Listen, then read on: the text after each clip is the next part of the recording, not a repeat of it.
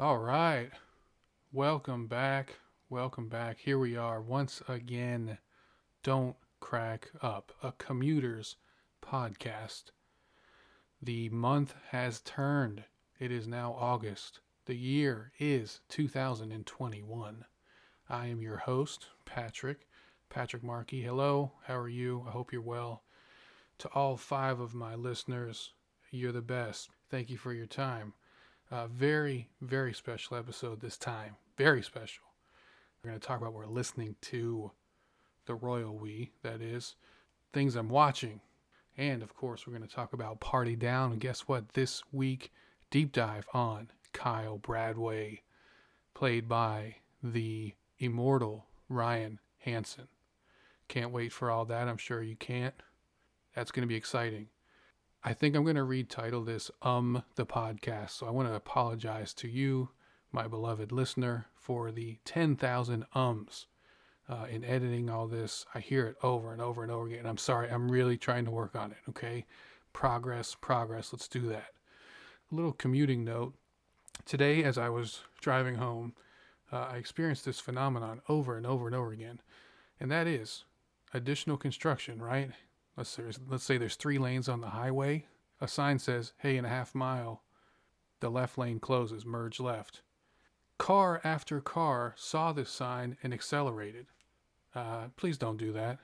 Okay, the sign is real. They really did mean that the lane was going to end in a half mile. And guess what it did? And all those people are up there waiting. It's backed up traffic. All right, I'm sorry. That's a negative start. Breathe deep. Let's be positive. What an exciting day. You know what today is? Today's a day of remembrance. And that's what I'm going to start off. Let's go right away. What am I listening to? Let's get to it.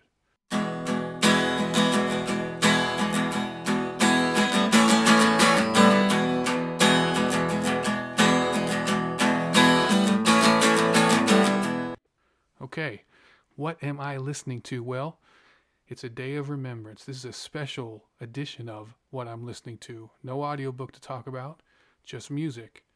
Are you ready? 8 years ago, we lost somebody who, in my mind, was a genius, an artistic genius. That being Josh Bunny Poe. That's right, tragically, we lost Bunny Poe 8 years ago. And in honor of his passing and remembering him in remembrance of, I like to do the ultimate compliment in my mind, which is play his music. And driving down the highway this very day, I was doing that, and I want to talk to you about that. This man, Josh Poe, Bunny Poe, that is, again, I said genius. Why do I say that? He was the master of multiple artistic forms. He just seemed to instinctively know and understand it, and he seemed to have countless ideas. And I'll talk more about that. 2 songs in particular I like to listen to all the time. This is on my rotation all the time in the old phone, with the MP3s, and you make your playlists. One song being Theme from Lambs of the Hard Miracle. Another song being Bogle Ridge Academy. In parentheses, Return of the Dean. Yes, that's right. 2 tracks from the self-titled debut album by the Boaz Philharmonic. As you, I'm sure, remember, the Boaz Philharmonic was Bunny Poe and Zach Keith. Hope that Zach's doing well, should he ever hear this. Great album. That was the first one. They had another album. I also have an album called Phantom of the Smoot by Bunny Poe. And guess what? Right now, it's in my left hand. All 3 of those albums I talked to you. You hear that? There they are in my left hand. You have to take my word for it, or don't. But I'm telling you, it's true. In fact, my Phantom of the Smoot is autographed by Bunny Poe. So that's a very special item that I have here. And this was a man who was way ahead of his time. And I hope that he knows, or he knew how much I looked up to him and regarded him and was inspired by him, quite frankly. He was so far ahead of his time, it's incredible. 20 years ago, and when I say ahead of his time, he was the first person I knew who was creating things and then putting it right out there to the public using the internet. To my knowledge, it was not common back then, but Maybe that's just the way I remember things.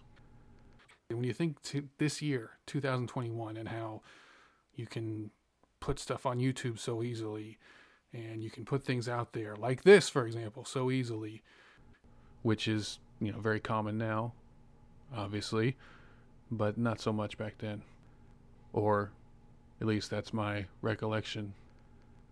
He was able to mythologize an area that I was living in Southeast Ohio and into the West Virginia border area. He took it and he made it into something bigger. Multiple mythologies. And there was so much there, it was hard to keep up with. The fact that he was able to put things out there inspired me to try. Anything I've ever written, any fiction, which if you look hard enough, you can see a couple of those stories online. You can find them. Music, and the fact that I could write and put it out there, terrible as it is, inspired by Josh. And by the way, that's online somewhere. Some of those songs from like a decade ago. If you look hard enough, they're there. The fact that this podcast exists, inspired by Bunny Poe. Again, I just can't tell you how much it meant to see somebody who had these ideas, who had art in him, make it, put it out there, and go for it in his way. I was privileged to see the Boaz Philharmonic at least twice, once in Columbus, Ohio, once in Youngstown, Ohio. Again, the highest compliment I can give is driving down the highway, commuting, blasting some Boaz Philharmonic. Let me talk in particular about these tracks. And you might say, how do I listen to any of this? Some of the songs are online. The website is reverbnation.com/bunnypoe/songs. I think I'm going to put that link in the description. Now I sound like a YouTube video, right? I think I'll put that down there.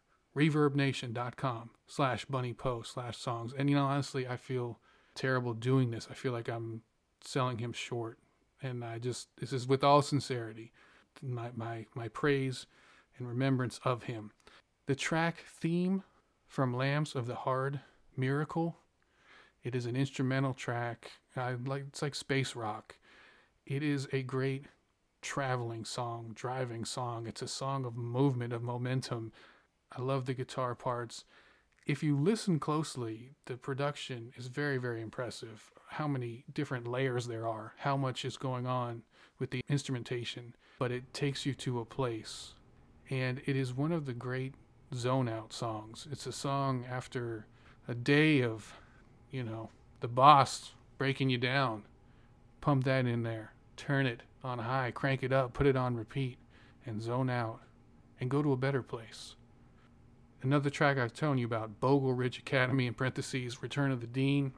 This is a song, I know it's on that website for sure, reverbnation.com/bunnypoe/songs. One of the great lyrics in the history of music, that being, this is to get your face out of my face. Think about that. Listen to the song, think about it, and live it. The Bogle Ridge Academy, this goes deep into the mythos that he created, that he and Zach, the Boaz Philharmonic, deep into their mythos. In fact, I can't do it justice, so hopefully you can find that online. But it's all there.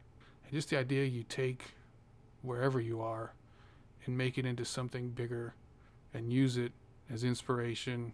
Can't thank him enough for all he did. Miss him. And I'm still listening after all these years, and that's going to keep going. That's going to keep happening. Not only that, I'm sharing it, okay? That's all I can do. You're missed. But that brings me to the next thing. I want to talk about what else I'm listening to. And that is Kevin Ayers. The song is Town Feeling. Again, speaking of Bunny Poe, the last conversation I had with him, I believe it was New Year's Eve, 2011. Keeping things full circle, keeping that synergy there. I had just started commuting earlier in 2011, and I listened over and over to the album Joy of a Toy by Kevin Ayers. That's from 1969. That's Kevin Ayers' debut. Who is Kevin Ayers? So he used to be in the band called The Soft Machine. I would call him a contemporary to Syd Barrett. In fact, Syd Barrett played guitar on the song Religious Experience. It's not on the album, but it's available now. You can get that. You can get that, I think, on Amazon. Okay? And so this conversation I had with Josh, with Bunny Poe, I was talking to him about how much I'd been listening to and enjoying the album Joy of a Toy, and it turns out he himself was a big Kevin Ayers fan. And he talked about the song in particular, Town Feeling, which is why I love to listen to it around this time of year. But here's the thing, the song Town Feeling from the album Joy of a Toy, 1969, it is a song that holds up any time of year. I've mentioned some of these other songs. This is a great sunny song. I talked about that last time, Jeremiah Sand with Amulet of the Weeping Maize, how that is a great sunny weather song, in my opinion. Not to say it's not good any other times, but just in particular. But Town Feeling by Kevin Ayers is a universal song. It is rainy, it's sunny, it's snowing. You get it. It's always there, and it's always right. It's a song that is essentially a existential sigh. This is what it means to me. You have the perspective of the person singing it, and they are sort of lamenting the repression of the town, lamenting being repressed by the societal structure that they find themselves in, as personified by the town, and talking about how this societal structure is holding them back from having meaningful relationships, or that these relationships could be deeper, that there's something more that they could all be experiencing together, but they can't. However, this individual that we're listening to, they are still trying to be cheerful through it all. It's not a song of hate in any way. It's a song that is sort of acknowledging what they're experiencing. Just think of yourself driving down the road and you're running late and you sigh. And that's Town Feeling. That's one version of it. That's one way to experience it. But it has this universal quality that it applies to so very many other situations. And I think you will have that same experience if you give it a try. The song is Town Feeling by Kevin Ayers. It's on the album Joy of a Toy. Highly recommended song, highly recommended album. In fact, I love many of his other albums like Shooting at the Moon, Sweet Deceiver. Excellent, excellent stuff. Highly recommended. So, with that, let's remember Bunny Poe. Let's keep him in our heart. And let's keep him in our ears. Let's listen to his music and keep it alive, okay? ReverbNation.com/BunnyPoe/songs. You can get them right now. You can go listen to them. And Kevin Ayers' Town Feeling. Oh, by the way, I was recently told that Bunny Poe is a fan of Party Down. So there we go. Again, synergy, full circle. Okay, let's go on. Let's move on. Onward.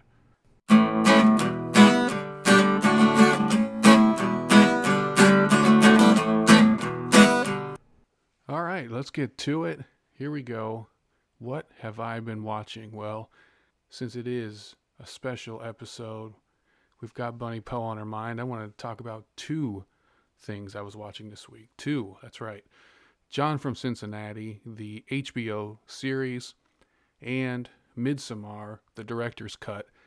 I said I would talk about that on the last episode, so I'm going to do it. Before I get there, you know what time it is for all my 3 faithful listeners, the greatest people in the world, thinking about you. Every week so far, or every episode, that is to say, I've checked in with the Lizzie Kaplan Shared Universe for full background and explanation. Listen to the first episode. You see that? That's a tease. That is an invitation to listen. And here we go. Briefly, what is it? It's the theory, the concept, the idea, the clickbait, I don't know, that all of the performances or the works that Lizzie Kaplan has been in some way are related to the movie Save the Date from 2012.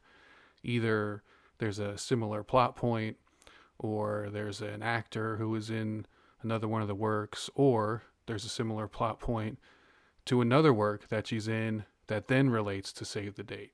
For more information, listen to the prior episodes. This week, a movie called Orange County, starring Colin Hanks and Jack Black. Lizzie Kaplan has a small part in this as a party girl. I think that's the name of the role at Stanford. And guess what? I've got 2 points to make that relate Orange County to Save the Date. First, a big one. Core of the movie Orange County is this kind of conflict in these 2 very different siblings. One sibling is goal-oriented and has future plans, and the other does not. And that being Colin Hanks' character being goal-oriented, they want to get to Stanford, etc. Jack Black's character, not so much. They're just living in a disorganized way. Well, guess what, folks? That also is very similar to a core plot element of Save the Date. One sibling is goal-oriented. In this case, it would be to get married, that being Alison Brie's character. The other sibling is not. They don't have those type of plans. They're more disorganized, that being Lizzie Kaplan's Sarah character. Boom, there you go. Put another one in this imaginary diagram that someday, maybe, someone will make a visual representation of. But that's not it, folks. There is one more connection. That being, are you ready for this? It's going to tie to our Party Down discussion, in that this party in the movie Orange County, where Lizzie Kaplan's character is, guess who else is there? A guy played by Nate Faxon. Who's that, you ask? Well, that is the actor who plays Garland Greenbush in season 2, episode 7 of Party Down. He's the rival to Casey Klein, played by Lizzie Kaplan. That's right. They're battling it out for the championship at the Party Down Company picnic. And of course, Martin Starr stars in both Save the Date and Party Down. So anything Party Down is easy fodder for the shared universe. So there's another connection. All right, enough. Let's move on. There'll be more next episode. I've got another movie to add to it that I haven't watched yet, but we'll figure something out. Next, here's a quick hitter I want to drop on you. I want to share with you. Real quick, I saw the movie Censor. That is a horror movie, or it's called a horror movie. I would say it's also a psychological drama. And it's one of those early releases you can watch on Amazon, iTunes also. And what is it? Well, I want to preface this by saying if you're going into it expecting some kind of slasher horror, you're going to be disappointed. If you go into it expecting a psychological horror character study, I think you're going to love it. I loved it. And it also related, in my mind, to the recent discussion about Bartleby the Scrivener by Herman Melville. Not the movie version where Crispin Glover played Bartleby, but that idea of, Bartleby worked in the dead letter office and the impact that that type of job would have on a person. Same thing happens here in Censor. If you are a censor, what does that do? Who are the people that have that role? And people aren't robots. And so we bring to these jobs whatever our past is, whether there be trauma or not. And so what happens when you're put in that position? Good movie. I liked it. Recommended. So let's move on. Let's talk about John from Cincinnati.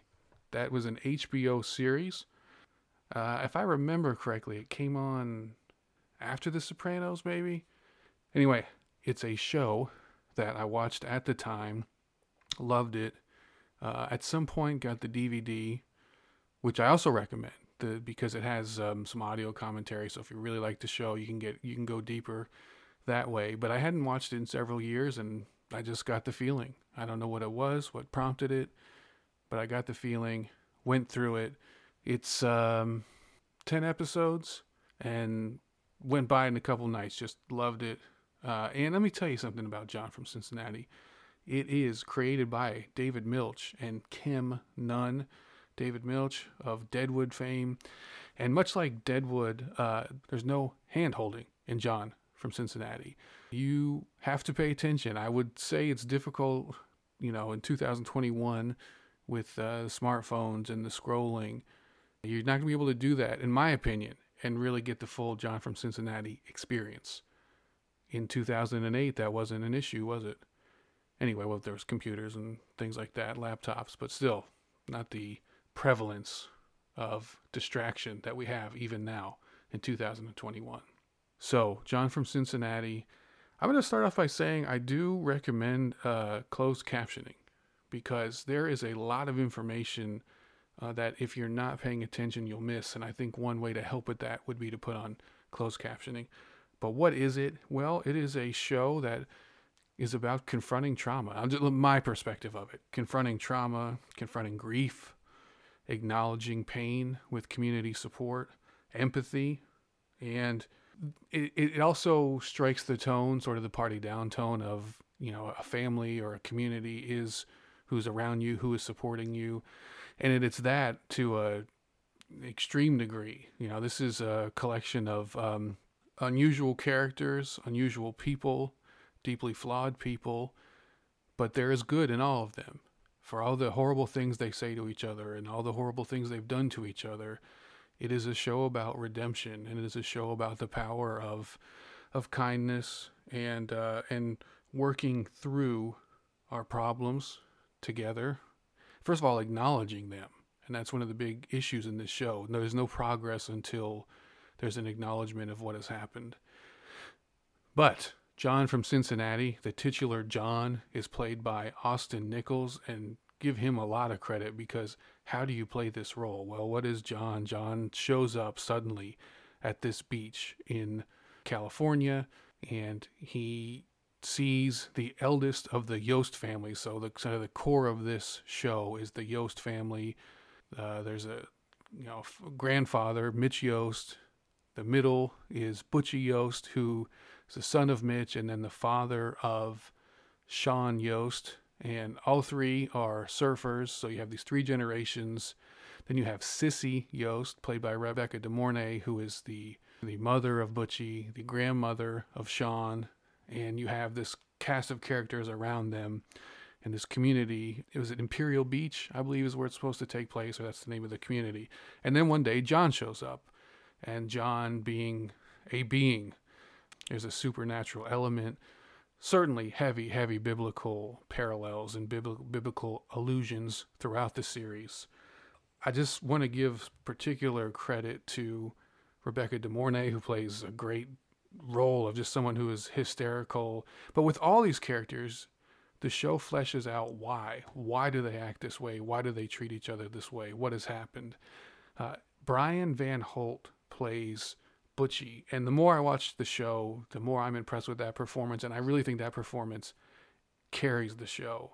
He's the glue that kind of holds it all together. He plays Butchie Yost, who's a fallen surfer. He was famous. He made breakthroughs in the sport, and he's now shooting heroin, and he's in bad shape, and it's him as a fulcrum for everything that's happening with John.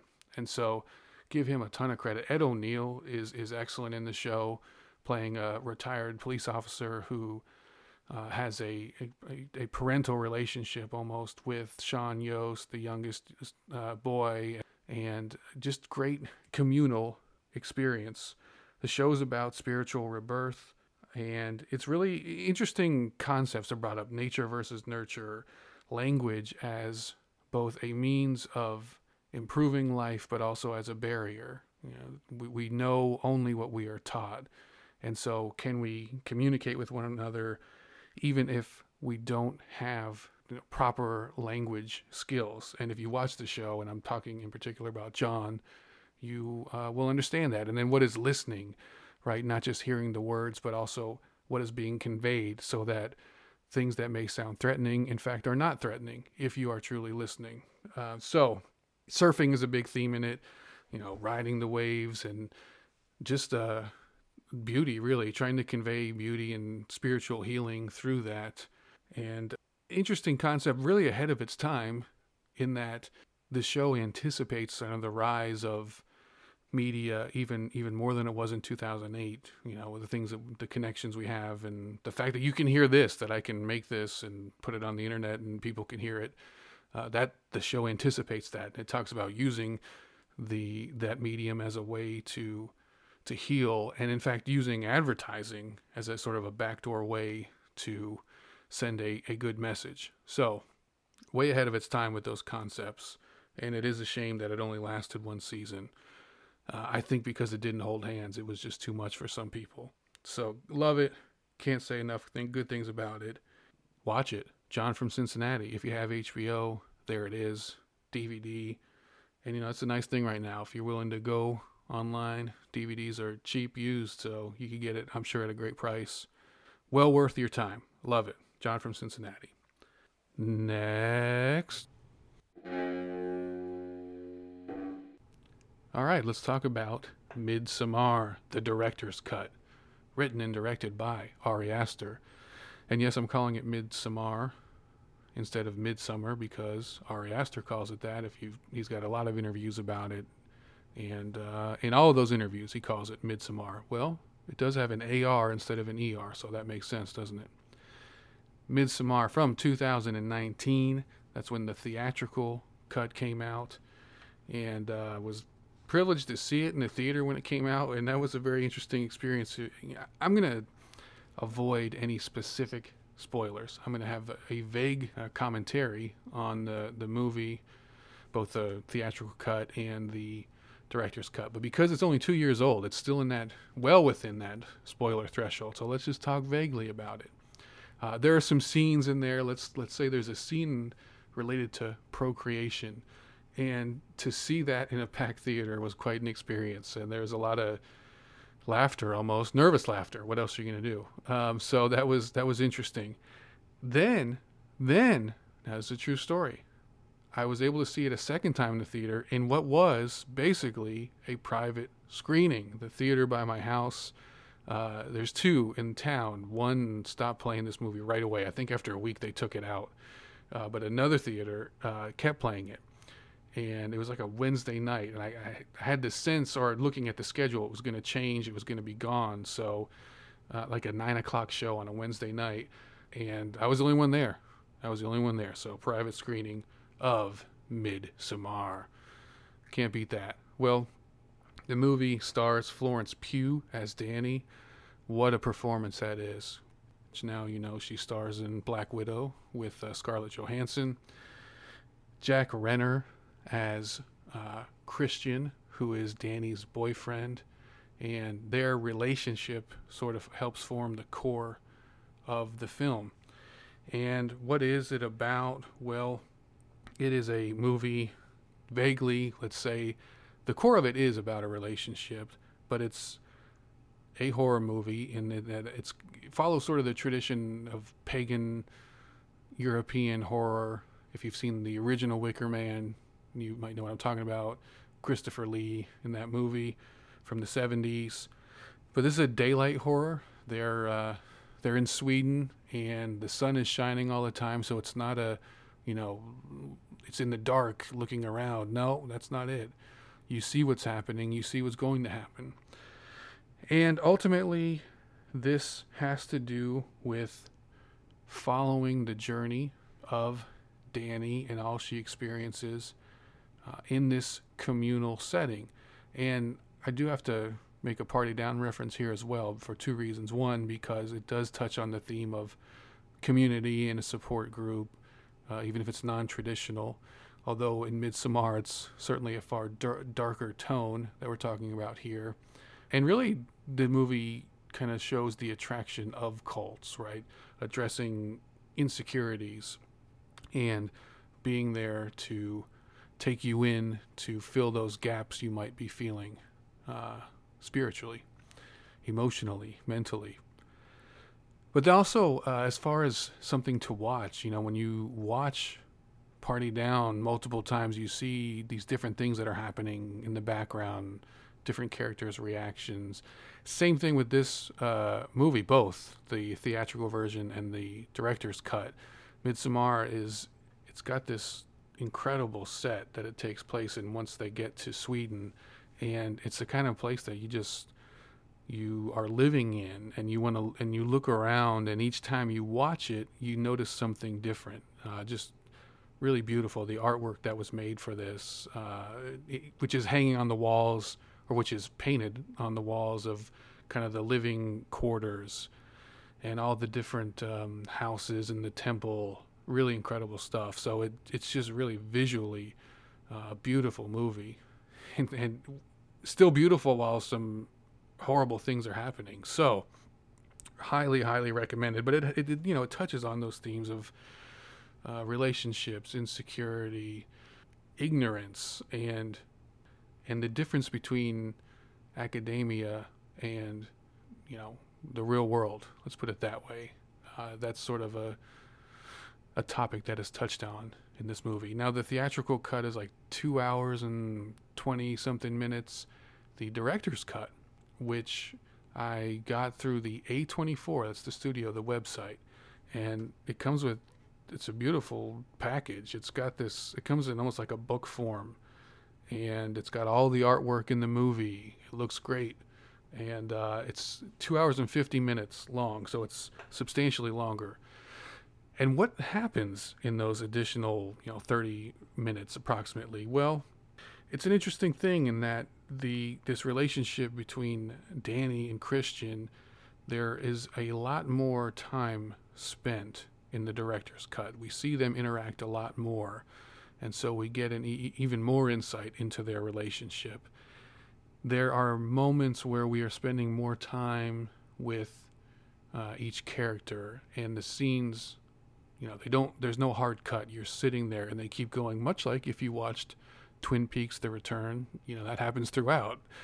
In a traditional show, maybe the scene ends and you move on. Twin Peaks The Return, you sat there and you stayed with it, because that's how David Lynch likes it. And by the way, I do want to say, speaking of Twin Peaks The Return and John from Cincinnati, hate to jump back, but I just want to throw this out there real quick. If you saw Twin Peaks The Return and you know that arc, or the character Dougie Jones and what happens in Las Vegas, you're going to see parallels in John from Cincinnati. John from Cincinnati, very much like Dougie Jones in Twin Peaks, this kind of blank slate that goes around and really brings out the goodness in people. So there you go. You didn't think we were going to go there?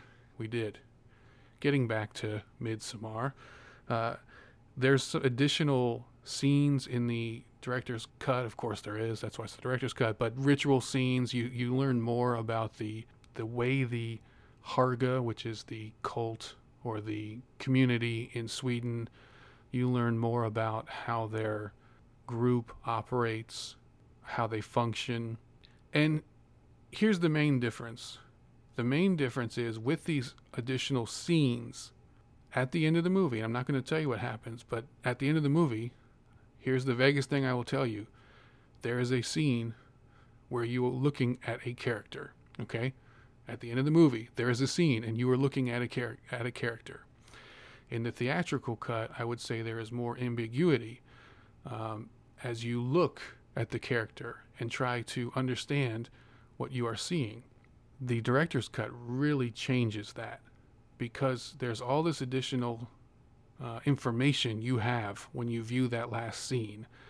I think it completely changes, at least for me, how I interpret the last scene. And I think that's one of the big differences. In the director's cut, there's sort of a removal of some ambiguity about certain things that are happening. And actually, I think it's good ambiguity. So I don't necessarily think it's better. And in fact, if you have not seen Midsommar, I really advise you, in my opinion, theatrical cut, definitely. And if you like that and you watch it again and you really want to see more, then go to the director's cut. That's just my opinion. I also want to give a special nod to Bobby Krilic. That's who does the score, and it is a great, great score. So great that I got the vinyl. There's two tracks in particular. One's The Blessing, and one's called Fire Temple. And I just, those are some songs to put on repeat. Excellent, excellent stuff. So there you go. I wanted to talk about it, but it's too soon. I don't want to spoil anything for you. It's 2 years old, and it's right there. I think I think the theatrical cut is Amazon Prime. So there you go. If you want to see it, if you haven't seen it already. But man, I just have to say, what a visually beautiful film it is, and I love the psychological aspects of it. Love it. I think it's the best movie of the last several years. So there you go. Way to go, Ari Aster. Excellent job. Okay, great. Are we going to check in with John? Are we? There is a check-in, but by check-in, I mean he just says hi. So I don't want to mislead you. He just says hi, and then he says bye.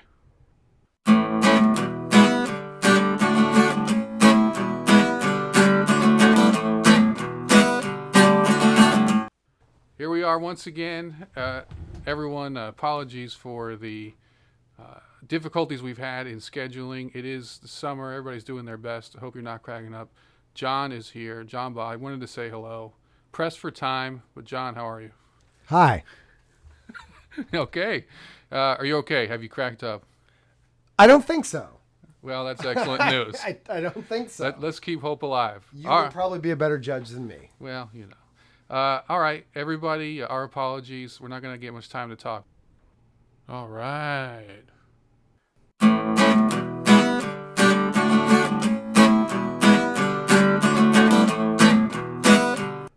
And before we move on to have a discussion about Party Down, this time focusing specifically on Kyle Bradway, played by Ryan Hansen, I'm going to do what I've done every show so far, making a plea for the Louisville Legal Aid Society. That's right.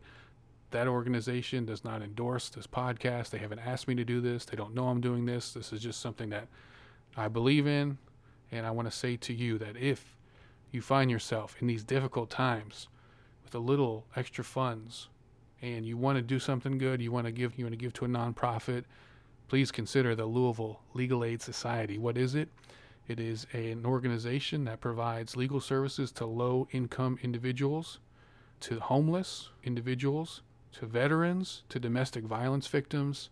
And if you feel moved to give, go to www.laslou.org or yourlegalaid.org or yourlegalaid.org/donate.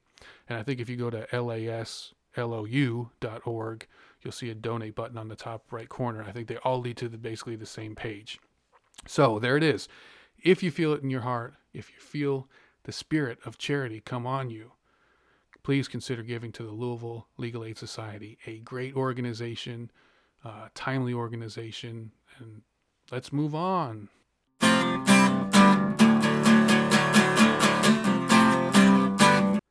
Okay, here we go.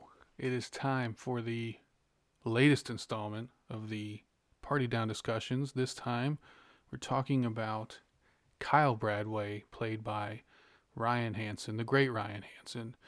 As we mention every week, by we I mean me, Party Down, of course, was a Starz Network show played in 2009 and 2010, created by John Enbom, Rob Thomas, Dan Etheridge, and Paul Rudd. And most of the shows, it looks like the teleplay is by John Enbom. And if you want to watch it, if you subscribe to Starz, it's there. If you subscribe to Hulu, it's there. You can buy the DVDs for cheap. You can buy the electronic copies on Amazon. You can buy them on iTunes. A combination. Watch it. You won't regret it. Unless you're humorless. I don't know. Maybe you will then. Anyway, as always, spoilers, spoilers, spoilers, spoilers. All the spoilers, okay?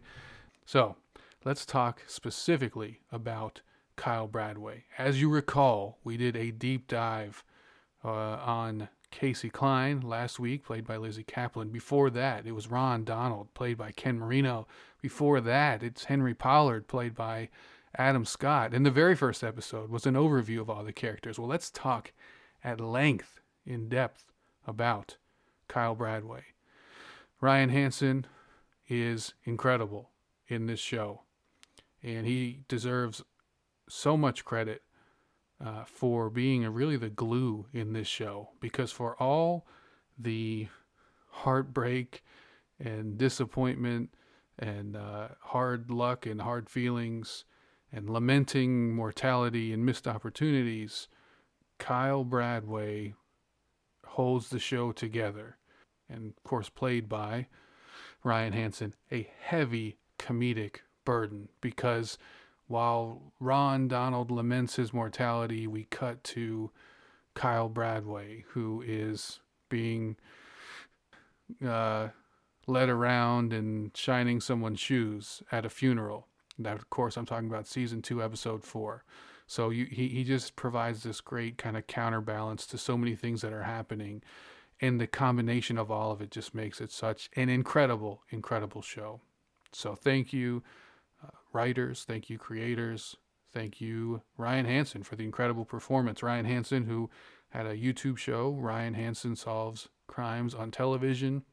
He was known for being in Veronica Mars, also created by the showrunners here in Party Down. And it looks like he was in a movie that just came out on Netflix called Good on Paper. I have not seen it, but if you want to support Ryan Hansen, you should watch it. And then tell Netflix how great he is and ask them to put him in more things. What do you think about that? All right, let's get to it. And I want to say what's interesting about this rewatching each time, focusing on a different character. I advise you to do it if you love the show, because you pick up on different things. And as I talked earlier about Midsommar, just when you watch each episode and you're focused on a different aspect, you notice different things in the background. You notice different reactions. And Ryan Hansen in particular, watch Kyle in each scene. Great reactions to the things that are going on. Always paying attention, always kind of interacting in his way. So it really puts a different spin on it. Kyle Bradway, well, let's talk about it. His origins. What do we know about him? Well, as the show starts, we know that he's an actor, aspiring actor. We know that he's a singer in the band Karma Rocket. We know that he's a model, or at least former model, he says. We know that he's handsome with great hair, right? That's kind of a recurrent theme throughout. We learn that he was a class personality. We learn that in season 1, episode 9, Ron Donald's high school reunion. We learn he was the cutest guy, cutest couple, best hair, best smile. So, we also learned that he got his start in Los Angeles and Hollywood at the Lyre of Orpheus Theater, season 2, episode 6, Not on Your Wife opening night. We learn that he had a role as a longshoreman in A View from the Bridge, and that is, I guess, his first acting gig in Los Angeles. We also learned that he got his first kind of opportunity through having relations with casting director, I guess it was, and that kind of touches on some of the themes with Kyle Bradway. One of the themes is his expectation that to advance, there's sort of these transactional relationships. It's his assumption, it's his understanding, and it's kind of a sad thing, isn't it? Kyle is the second most recognized person among the crew. Henry, of course, being the most recognized for the Are We Having Fun Yet beer commercials, particularly throughout season 1. Not so much in season 2. They make a point of kind of moving away from that, although, the first 2 episodes he's recognized, Henry is. But beyond that, no one else, I think, points out that Henry is the guy from the beer commercials. But on the other hand, Kyle is recognized throughout for his various roles. And let's name some of those roles. So we learn in the show that he was in Idol Academy. He was in a show called Greek. He was in a show called Society Kids. And he did extra work on Gilmore Girls. We also know that he was in a movie called Jumping Boys. We learned that in season 2, and we'll talk more about that. So he's been in these roles. He's recognized. He's in the band Karma Rocket. And one thing we do have to give Kyle credit for is effort. We're hearing constantly about auditions. He's auditioning for various roles. Let's name some of those. He's auditioning for the Palisades. He's auditioning for a movie called Caged Hearts. He's auditioning for Snow Crash, for Chop Shop, for Velour. Of course, he ends up not going. Henry does instead. That's season 2, episode 10, the very last episode of the show to date. So Kyle tries. We learned he's in an acting class, season 2, episode 5, Steve Guttenberg's birthday. He has gigs with his band. We know that. So, he's going to Industry Showcase, season 2, episode 9 at the Rainbow Room, I think he says. So Kyle is trying. Kyle is working. Kyle is giving effort. We also know that he is an optimist, I guess you would say, almost an unshakable optimist. He's only shaken once. There's one time, not one time, season 2, episode 3, an episode in which everyone is miserable, but that is the one time that we see Kyle get shaken from this optimism. Other than that, he's already spent his money. He talks about in season 1, episode 4, the investors' dinner, the things he's going to buy, the cars. Season 2, episode 2, he's talking to Leonard Stiltskin about the multiple marriages he's going to have, building this fame. So he's almost unshakable, nearly unshakable in his belief, in spite of everything that happens. There's a relentless optimism or expectation that he's going to succeed. Kyle is not the sharpest tool in the shed. However, that changes, I would say, episode to episode. Sometimes he understands more than you would expect based on other comments he's made. Sometimes he doesn't. Always funny. Kyle is just on fire all the time. Those, his moments throughout, I think, are consistently the funniest in the show. 3 of the very funniest moments are his musical numbers. I talked about that in the overview episode, season 1, episode 1. Mind Jail, aka You Stained Me, is very funny. Season 2, episode 4, The Blues, the No Belt Blues with Ron is hilarious. And then season 2, episode 10, My Struggle, which I think's arguably the funniest moment in the entire series. He nails it. And it is, of course, the writing, brilliant writing, but then brought to life by this incredible performance. So, fairly naive. He's easily tricked, and that happens, with Roman. And speaking of Roman, we have to talk, and we've mentioned these core relationships, Casey and Henry, Ron and Henry, and then Roman and Kyle have a frenemy relationship. They go back and forth, typically instigated by Roman, mind you, and then Kyle retaliates. But they also are there for each other and help each other in critical and dire moments. We see that Roman's helping Kyle, season 2, episode 4. Kyle helping Roman, season 2, episode 8. Joel Munt's Big Deal Party. Kyle also has a great relationship with Constance. Of course, Constance Carmel, played by Jane Lynch, appears in 9 episodes total, season 1 episodes 1 through 8, and then season 2 episode 10. But right away, when the show starts, you pick up on how close Kyle and Constance are, and that grows throughout. And then you see them at the end in the wedding episode. It's renewed right away. They're very close, and that's just a nice supportive relationship. And it also brings out the best in Kyle, which we'll talk about. There's a moment in season 1, episode 4, when someone is making fun of Constance, and Kyle steps up. So he's kind of faux deep, right? That's kind of a thing with Kyle. He tries. He reads Shakespeare. He misquotes him. He's into the Doors, but seems to be more into the movie than he is the music, or so it seems. He's generally kind to people, which goes a long way. In spite of everything, the different things that happen, people like Kyle, and women gravitate to Kyle. Now, part of that is a device to point out what Roman is not, which is kind or appealing to people, and that's a central tension between them, and that Kyle doesn't have to try, and people are attracted to him. Roman, on the other hand, people are not. Well, one's a jerk, one isn't, generally. So keep that in mind.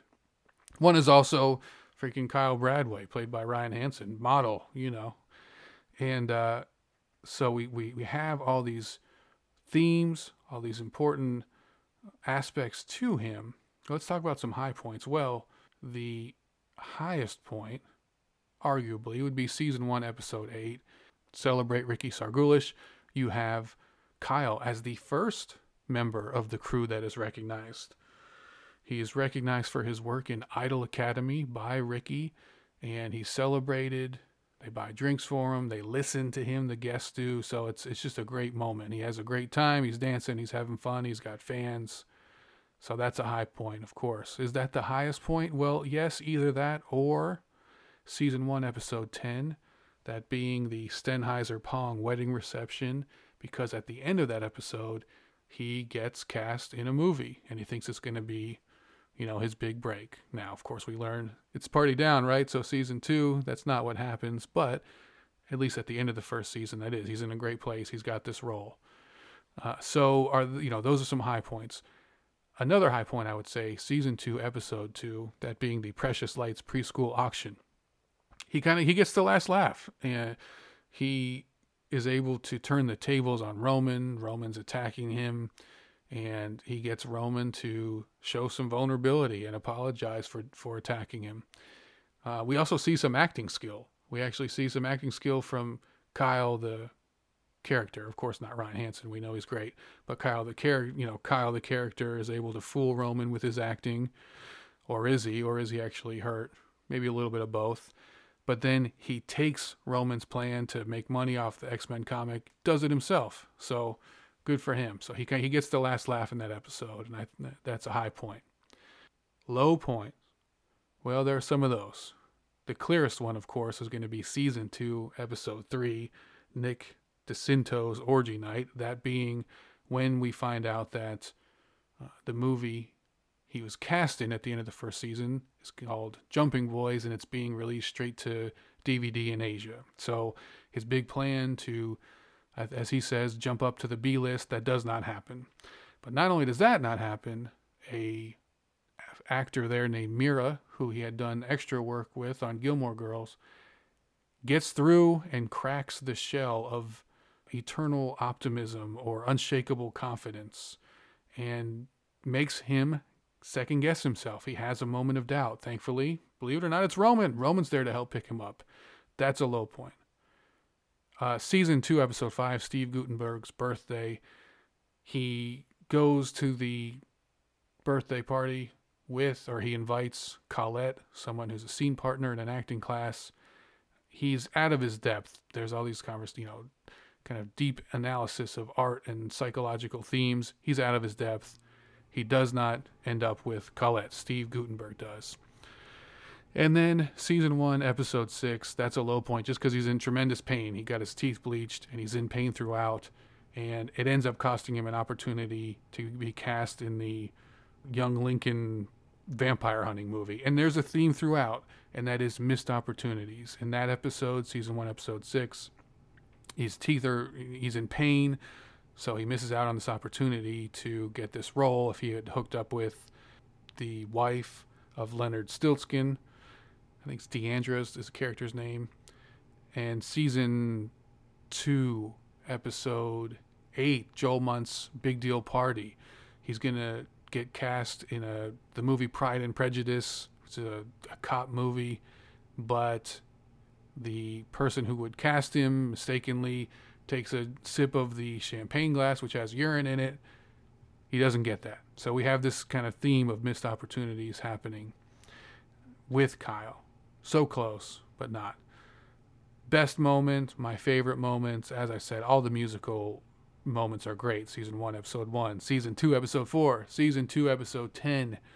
But best moment, let's say best episode. Favorite performance. Let's go there. Favorite performance. That's got to be season 2, episode 8, Joel Munt's Big Deal Party, because that is Kyle's episode. Kyle is everywhere in that episode. He's in most scenes, I believe. He's on fire. He's hilarious. His interactions with Henry, the Papa Locke moment, are great. He's also there trying to help Roman. Roman's being attacked. The whole party is to give Roman a hard time. He steps up. scene after scene in season 2, episode 8. Kyle is hilarious. That is my favorite Kyle episode. And that's what I'll say. Best moment with the whole episode. Everything in it with Kyle is incredible. So, having stated all that, let's go episode by episode. We're not going to name every single thing that Kyle does, but we're going to try and talk about some of the overall character development. What does he do? Why does he do it? All right, here we go. Let's talk about season 1.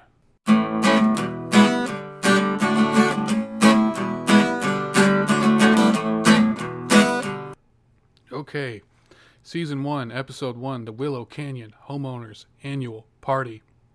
Our introduction to Kyle right away, he is practicing. He's got an audition, a callback for the Palisades. And we see with Constance, we see that relationship right away. We see that he's trying, he's gotten auditions, and unfortunately, he's not going to get that role because that relationship with Roman and that tension between them is set off right away. What happens is, and this is kind of a blink if you miss it moment, and the time code, are you ready? 14 minutes and 53 seconds. Roman sees Kyle flirting with the homeowner's daughter. And earlier in the episode, it was established that Roman liked or was interested in this young woman. However, she was not interested in him, clearly. Instead, she was attracted to Kyle. And Roman sees it and right away retaliates, pretending to be a producer, which leads to Kyle shaving one of his eyebrows, which leads to, as we learn in the second episode, Kyle not getting the role in the Palisades. But in that episode, we get a glimpse into the depth, or the faux depth, of Kyle. He talks with Henry. He talks about he's into Shakespeare. He misquotes Shakespeare. He sings a song, "You Stained Me," or "Mine Jail," to the homeowner's daughter. And so we get this just hilarious moments, but also this peek inside. Now, one of the questions I've always wondered, how old is the homeowner's daughter? She seems very young. It's not really addressed, but it's one of those open questions. And we know that Roman is creepy with underage girls. That's something we learn in season 1, episode 6, the Sweet 16 party. So we don't know. It's not addressed, but you wonder. Interestingly, Kyle is the first person to recognize Henry. Well, maybe second. Casey does. She doesn't say what. She just says, you're that guy. Kyle, on the other hand, Kyle specifically notes, you are the guy from the beer commercials. Are we having fun yet? So right away, Kyle sees that. In Kyle's mind, that's awesome, right? That's something to be, that's a goal, something to aspire to. Whereas for Henry, it's misery. So interesting juxtaposition there. Real is what I'm about. Great line by Kyle. So we have that. We learn that. Even though it doesn't work out, he shaves an eyebrow. Casey prevents him from doing even more damage. But that leads to season 2, episode 2. Of course, the California College Conservative Union Caucus. And Kyle did not get the job or the role in the Palisades because of the eyebrow. But great interactions with Constance. To his credit, Constance expresses that she's concerned about some intolerance, some homophobia, and Kyle, in his misguided way, tries to step in and help.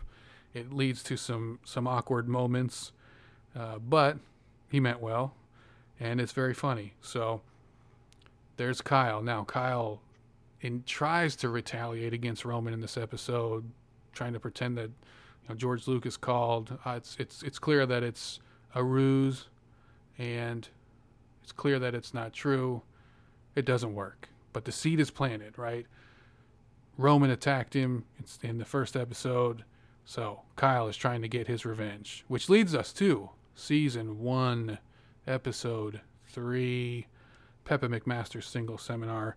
We get some more backstory. We learn that he once slept with this woman twice and thought that she was twins, was not. So we learn more of this kind of naivety or fluctuating intelligence of Kyle. He's initially kind of abrasive and repulsed by the elderly, but to his credit, he has a conversation with a gentleman and opens his mind, and he's respectful, and that's to his credit. He does get revenge on Roman. He uses some erectile dysfunction medication and causes great embarrassment. So Roman struck first, Kyle struck back.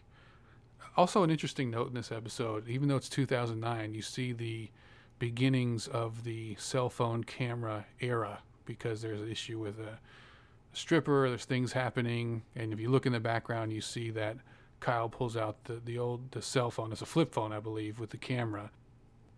All right, let's move on to season 1, episode 4.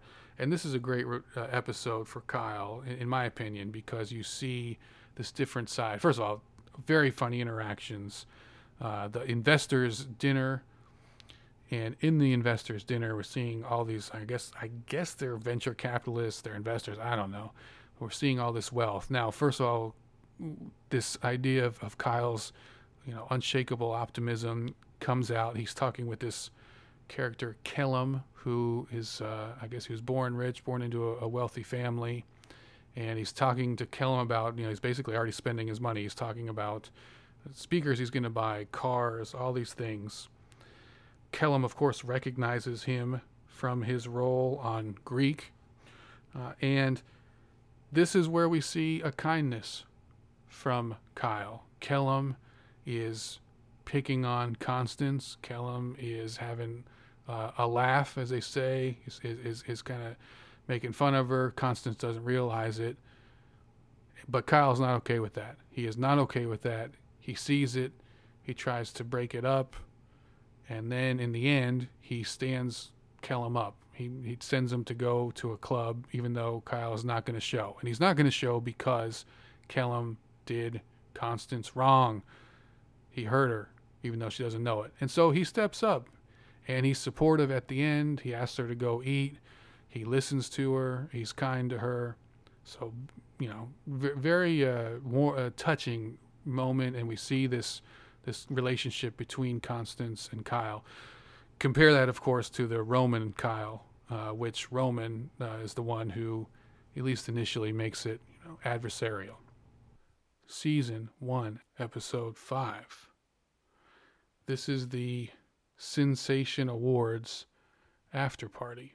This is the second of 3 instances of sort of Kyle versus Roman in terms of getting female attention and females gravitating to Kyle instead of Roman. It happens in the first episode. It happens in this episode. It happens again in season 2, episode 1. And so, to Kyle's credit, he is trying here. He's trying to help Roman. Women are gravitating to Kyle. They are fleeing from Roman. Kyle is trying to advise Roman to just be. It just doesn't work. But he tries. We get more of this backstory, and this is the idea. Kyle talking about the Doors as an inspiration and Jim Morrison as an inspiration. But again, it seems like he's referring to the movie as opposed to the person. That whole, if you saw the Oliver Stone movie, there's all that, the visuals and all the metaphor of the Native American spirit being channeled through Jim Morrison and all the trips he goes on in the desert and all those things. And that is what Kyle is using as his inspiration. He says he channels that to write for Karma Rocket. So great episode for Kyle. And he's in his element and he's being himself, and people are attracted to that. Compare it to Roman, and people are repulsed by Roman. So he tries. Okay. Which takes us to, as I said, season 1, episode 6. This is a low point just because Kyle's in pain. He had his teeth bleached, which I believe is based on a real experience. And I think that the backstory, as far as I know, is that Dan Etheridge, I believe it was, one of the show creators, showrunners, I think this really happened. He got his teeth bleached and he was in pain. And so that was the basis of this particular plot element. Kyle had his teeth bleached. Kyle is in pain. Roman is on the attack. This is some physical abuse here. He keeps hitting Kyle in the teeth. Kyle's in tremendous pain.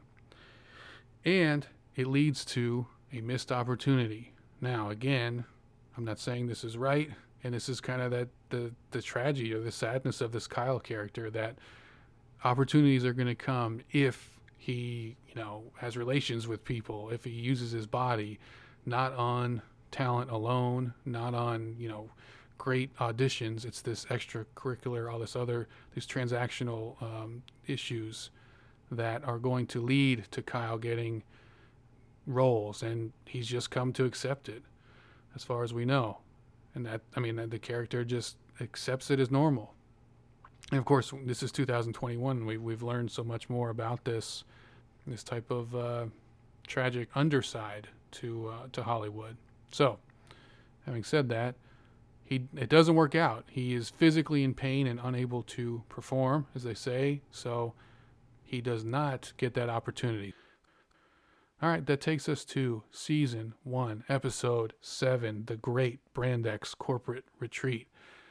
And here, Roman is the butt of a joke.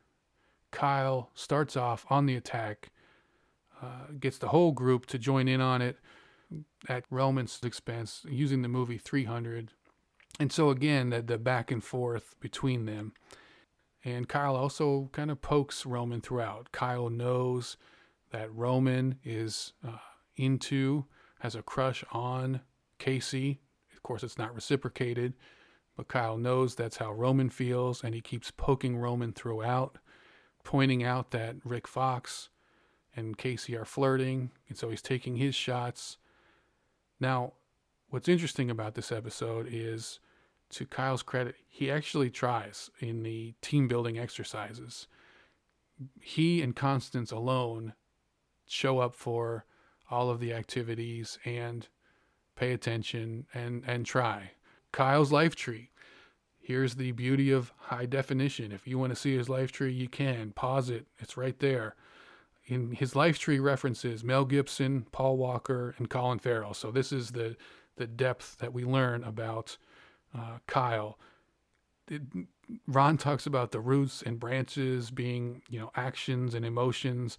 But if you look at the life tree, it's just a list of movies that these actors were in, and like Oscars has the branches being beliefs, and 3 Oscars being a belief. So it doesn't make a lot of sense, but it just emphasizes the point of Kyle not being the deepest person, even though in his mind he is, or he tries to be. So very funny stuff from Kyle in that episode, and he is a antagonist to Roman in that. Okay, here we go. Season 1, Episode 8, Celebrate Ricky Sargulish. This is it for Kyle. This is just a great high moment.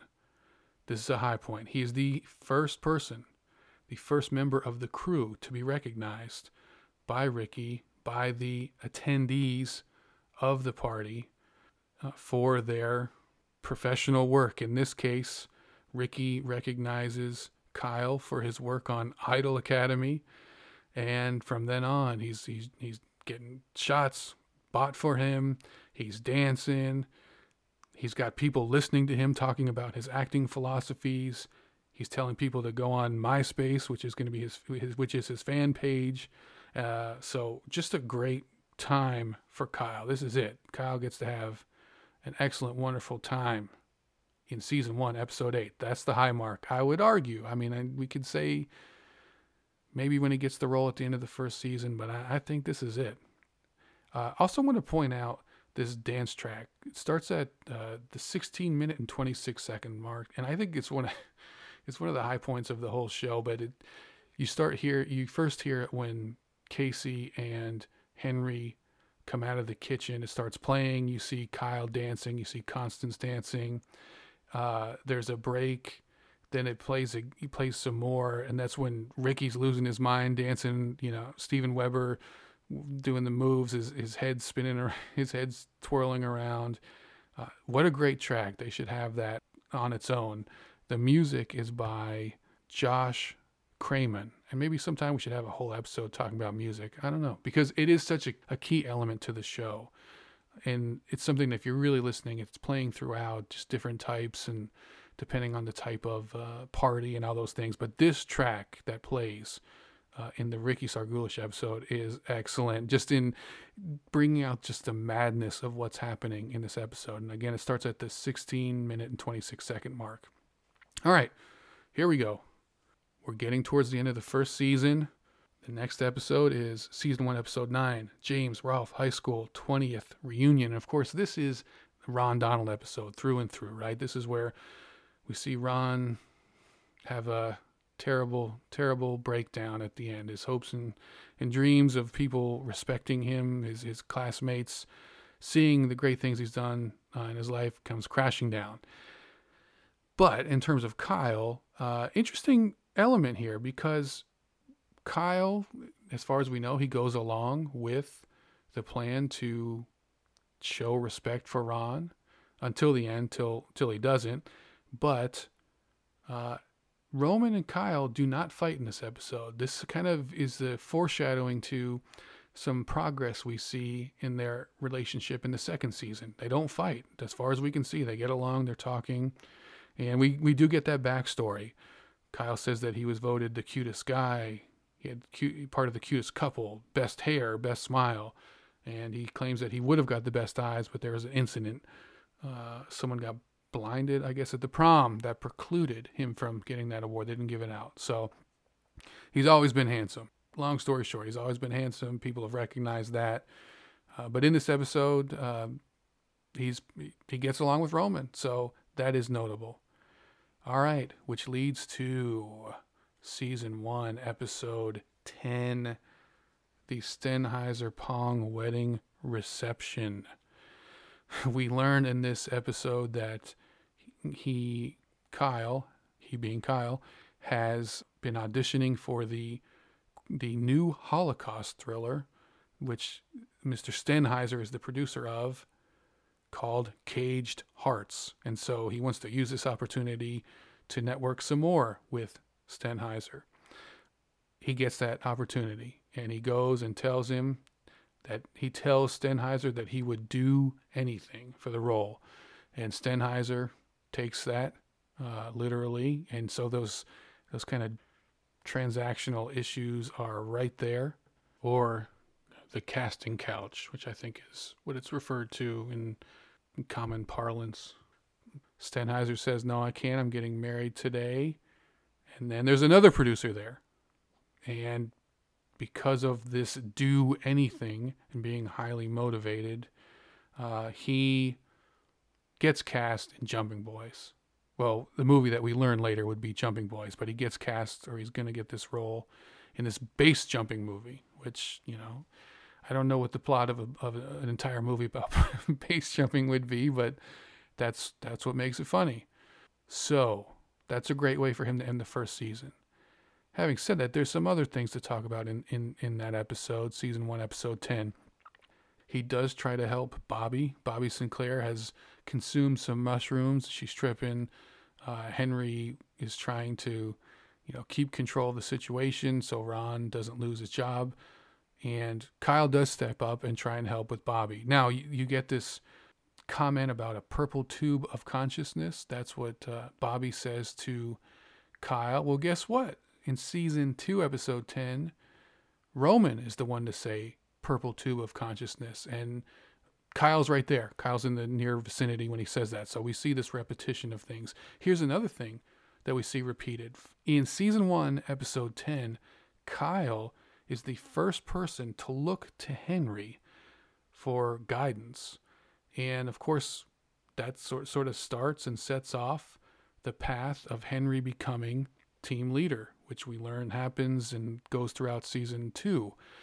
In season 2, episode 10, Kyle gives Henry the script for Velour, which sets off Henry on this other path of going back to audition. So think about that. Kyle as the catalyst for a new direction for Henry at the end of both seasons. Also being in the area where people are talking about purple tubes of consciousness. So that's that theme throughout the show, repetition. And it makes sense, doesn't it? Because life's repetitive. Parties being similar in so many aspects. Henry makes that great comment to Roman in season 1, episode 5, that the Sensation Awards after party is going to be like every other party, just naked or something like that. How true. All right, so season 1 ends on a happy note for Kyle, although, again, transactional relationships. Here we go then. Let's switch. Let's talk about season 2.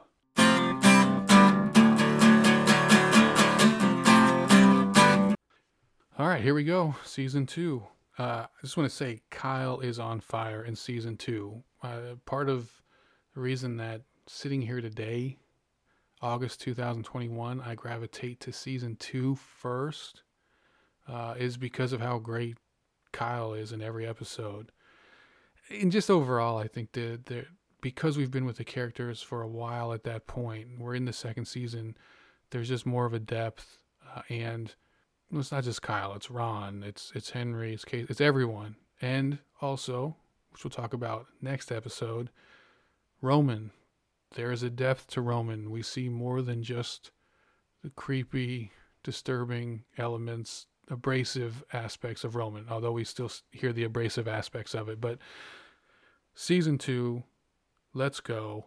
It starts off with season 2, episode 1, Jackal Onassis backstage party.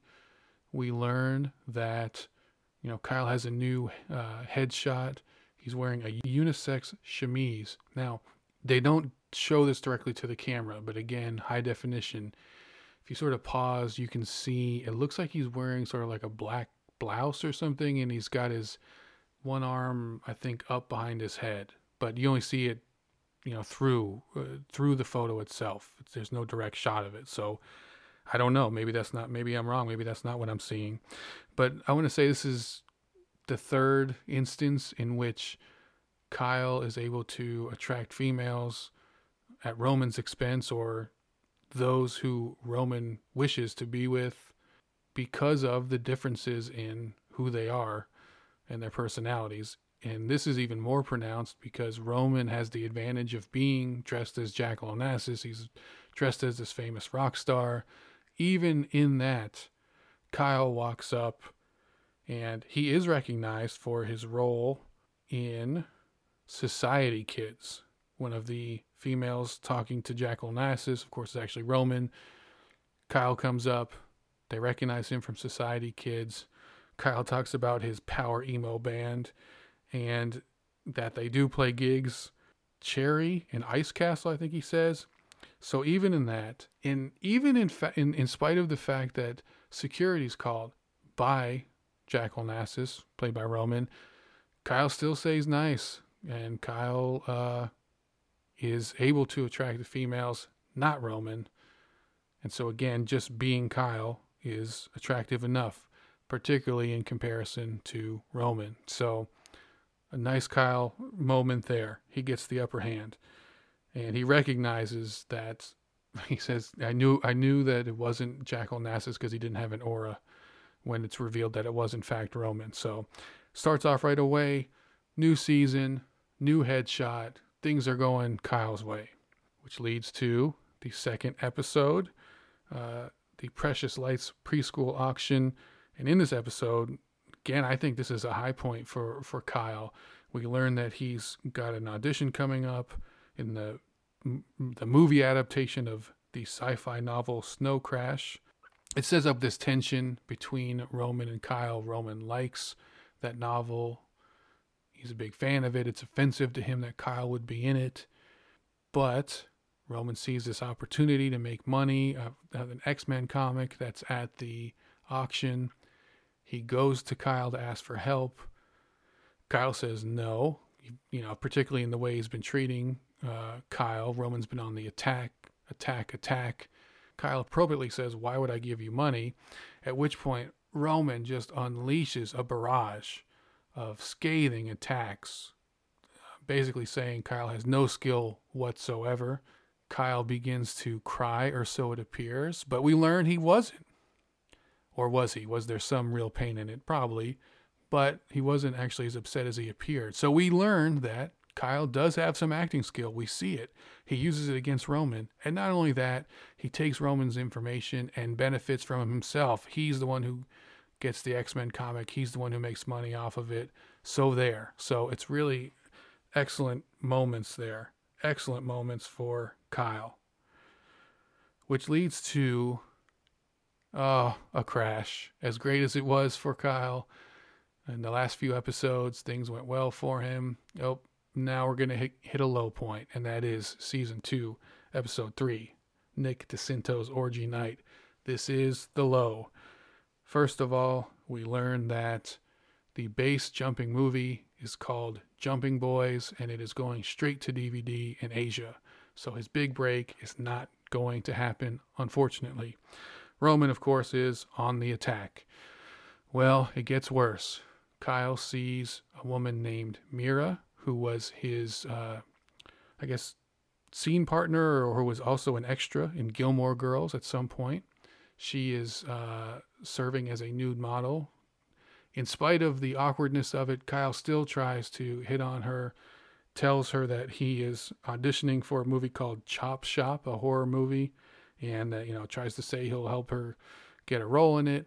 She then cuts him down. She then makes him question his ability, his prospects, makes him question whether in fact he will make it, because he's been steadfast, unwavering in his belief that he will, but she gets through, pierces that veil, and causes him to doubt and have doubt.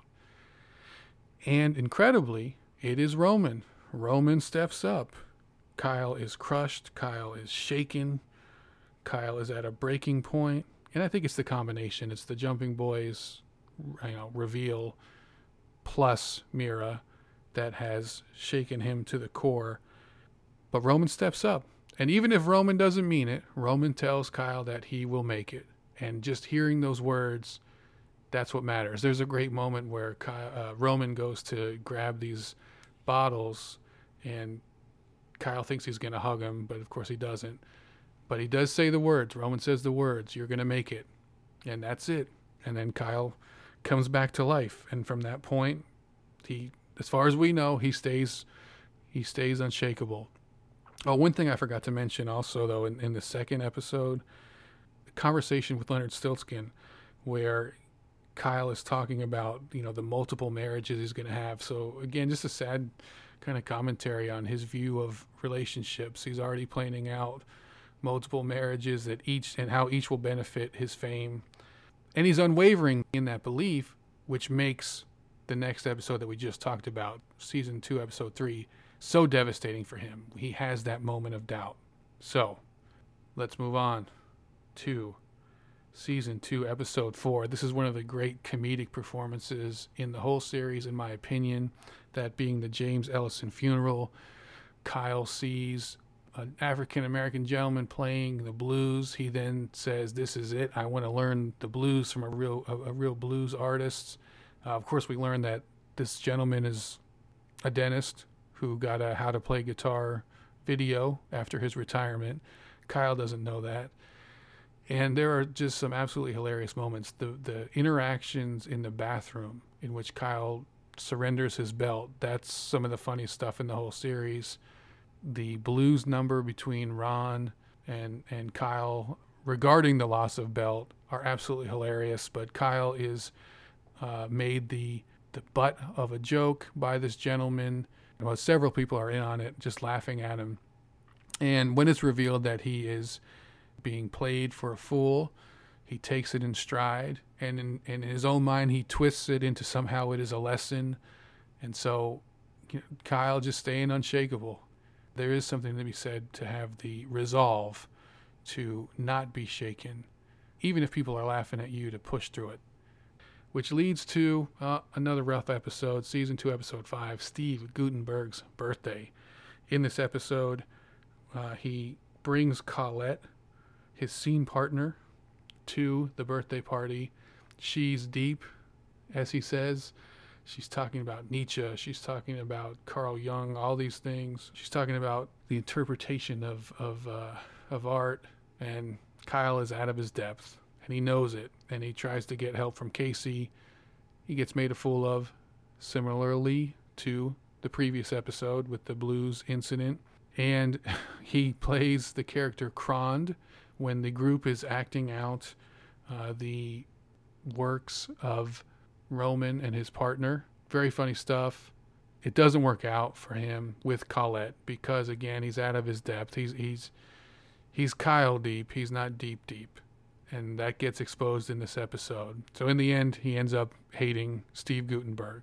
So whereas some people have great time in this episode, Kyle does not. And in fact, we see some jealousy. We see some insecurity about not insecurity about his acting or his career, but just personal insecurity about intelligence, being quote unquote deep. It doesn't work out when he tries to force it. Hilarious moments, but poor Kyle. So we see some jealousy, we see some insecurity, and we don't see any fighting between him and Roman. We see them having sort of normal conversation at the end. Of course, Kyle is trying to convince Roman that the first draft was better when it was less deep, when it had less emotion to it, because that's more beneficial to him. But anyway, funny stuff. Season 2, episode 6. This is when we get the backstory. This is, as I mentioned earlier, Not on Your Wife, opening night. We learn that Kyle started with a role in Los Angeles at the Lyre of Orpheus Theater, playing a longshoreman in A View from the Bridge. And we also learned that, contrary to what the director thinks, having that role was not the reason he got his first break. The reason that he got his first break was because of transactional relations, the casting couch, or what have you. He slept with a casting director, and that led to him getting a part. And this being the farce episode, some farcical things happen here. Kyle wants to save the day, well-meaning. He wants to save the theater. But how does he go about it? Well, you guessed it, by thinking that if he has relations with a wealthy producer, that's going to lead to this individual paying the bill that's going to save the theater. Of course, it's a farce. Confusion happens, and he ends up sleeping with one of the actors from the play for $50. So this blows up. In the end, though, the theater is saved, so he ends happy. But we see Kyle get humiliated in this episode, wearing a ape mask. A not so subtle commentary on that aspect of the character. All right, so season 2, episode 7, the party down, company picnic. We see the competitive element of Kyle. When it comes to Valhalla, this is something that we see in season 1, episode 10, and then when we see in this episode, Kyle does care. Like Casey, he really is trying in his career. He's going to auditions, he's doing the work. But whereas Casey is pretty explicit in not caring whatsoever about the job, Kyle does. And Kyle has some pride in the work he's doing. He tries, he cares, to an extent. And so he's offended by Valhalla. He challenges them. You see this competitive nature. He's particularly offended by them suggesting that they are more handsome or handsomer than him. And we also have some very misguided mentoring take place in this episode. In this episode, he is mentoring Escapade, the daughter of Lydia.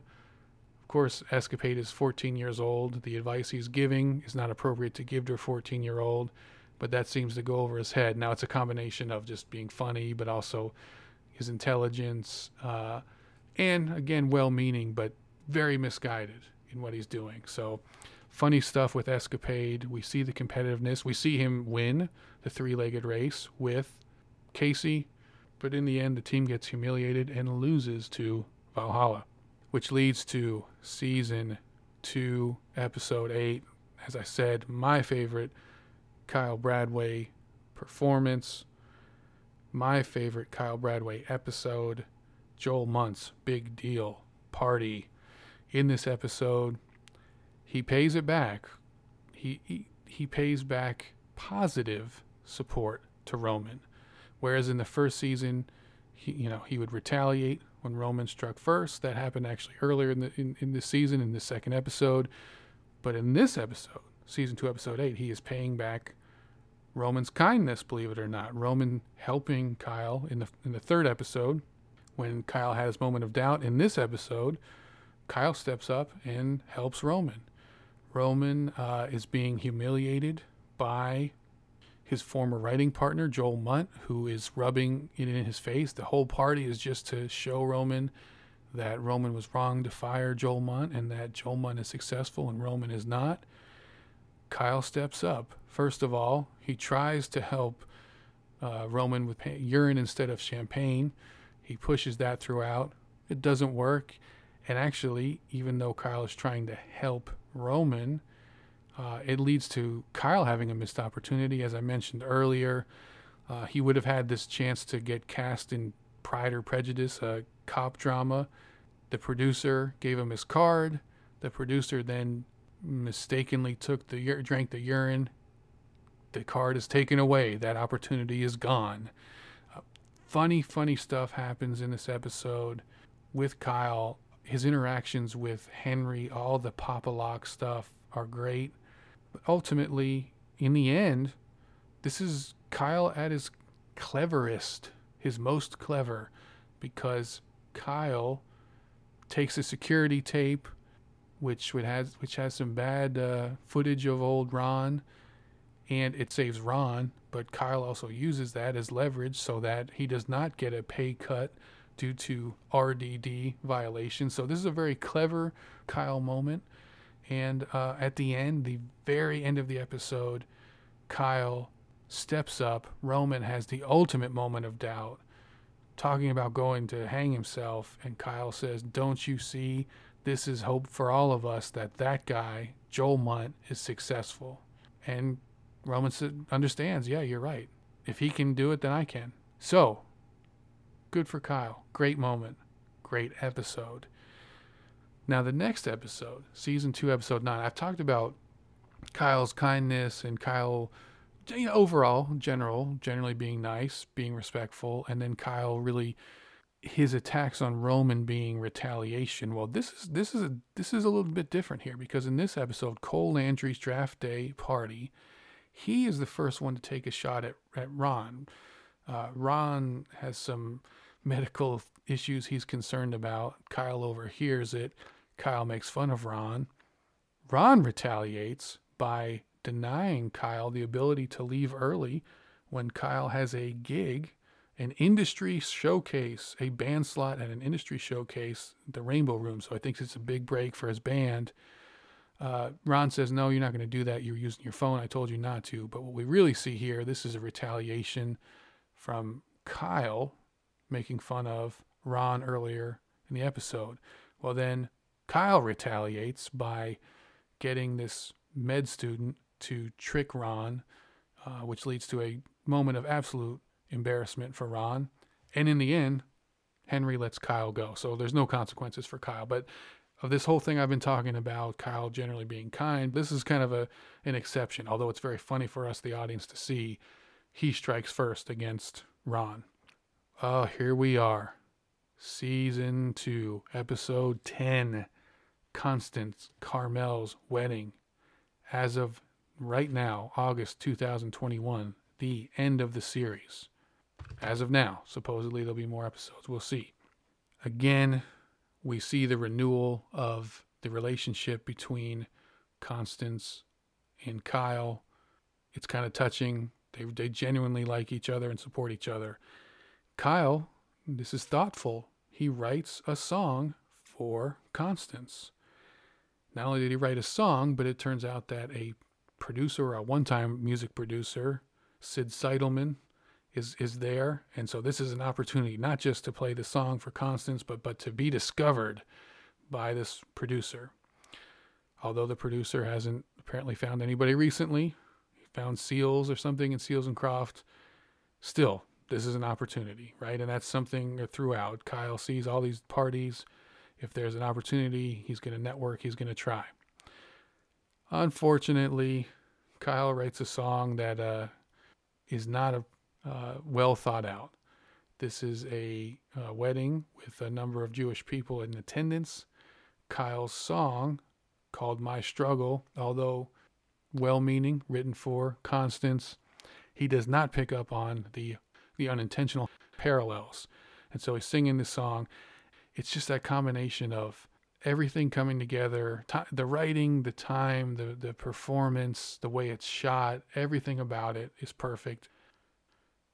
As I said earlier, a critical thing happens, which is Kyle has this script for Velour. He's got an audition coming up. He doesn't understand it. He gives it to Henry, and that sets off a chain of events. And the series ends with Henry going to that audition. So season 1 ends with Kyle kind of triggering Henry's leadership, becoming team leader eventually. This season ends with Kyle triggering this series of events, which leads to Henry going back to auditioning, which in turn saves the relationship with Casey or lifts up Casey. So way to go, Kyle.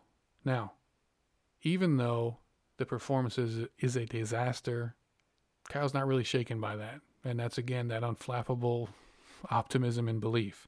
Kyle does step up for Roman. He's in the bathroom, tries to help him. Roman has had this vision, and he has had his breakthrough masterpiece sci-fi idea. It's written down on a roll of toilet paper. Kyle is there when Roman's put in the ambulance. He takes the toilet paper, so the script is preserved, and in the end he hands it, he reads it, likes it, and delivers it to Roman. So he steps up for Roman. He is there. He's the one who he gets the roll of toilet paper, which has Roman's masterpiece on it, preserves it, and gives it to him. So he is there for Roman in that way. But that brings us to the end. The show starts with Kyle in an episode singing a song he wrote to the homeowner's daughter. The series ends with Kyle singing a song to Constance at the wedding. There's not truly an arc. I can't say that there's a progression in the character. He is pretty much the same in the beginning to the end. So there's not that revelation that takes place with Kyle, but that's who he is. He starts off singing, he ends singing. Now, on the other hand, we do actually see the band perform. The first episode is just him singing in a laundry room. At the end, we do see he has a band. Karma Rocket does exist. Karma Rocket is playing gigs. There they are. And he's been cast in multiple roles. Some people recognize him, but in terms of the character development, Kyle is Kyle. What is the lesson? One of the takeaways? Well, I think one of the takeaways with Kyle is that optimism is fun, right? There's something to be said for that steadfast, unshakable belief, and that optimism. Kyle seems to be having a good time most of the time. Not always. Things happen, as we talked about. Another lesson is, or at least the show is telling us, there are limits on the transactional method of advancement, because yes, he got some roles, but he never had that breakthrough. And the Jumping Boys, I'll Do Anything part didn't go anywhere and went straight to DVD. At least that's what the show seems to be saying. Conclusions, don't be a jerk like Roman. So optimism is fun. I'm going to take that away from Kyle. Okay, well, bravo show creators, bravo writers, bravo Ryan Hansen as Kyle Bradway. There's a trust when he comes on screen. You're like, this is going to be good. All right, that's it. That was another installment. You know what we're going to do next time? We're going to talk about Roman De Beers in depth. Wow, a lot to talk about there. Okay, that's it. Hey, don't crack up. All right, hang in there. Thank you for listening. I hope you're well. Thank you. Talk to you next time. Don't crack up. Don't crack up.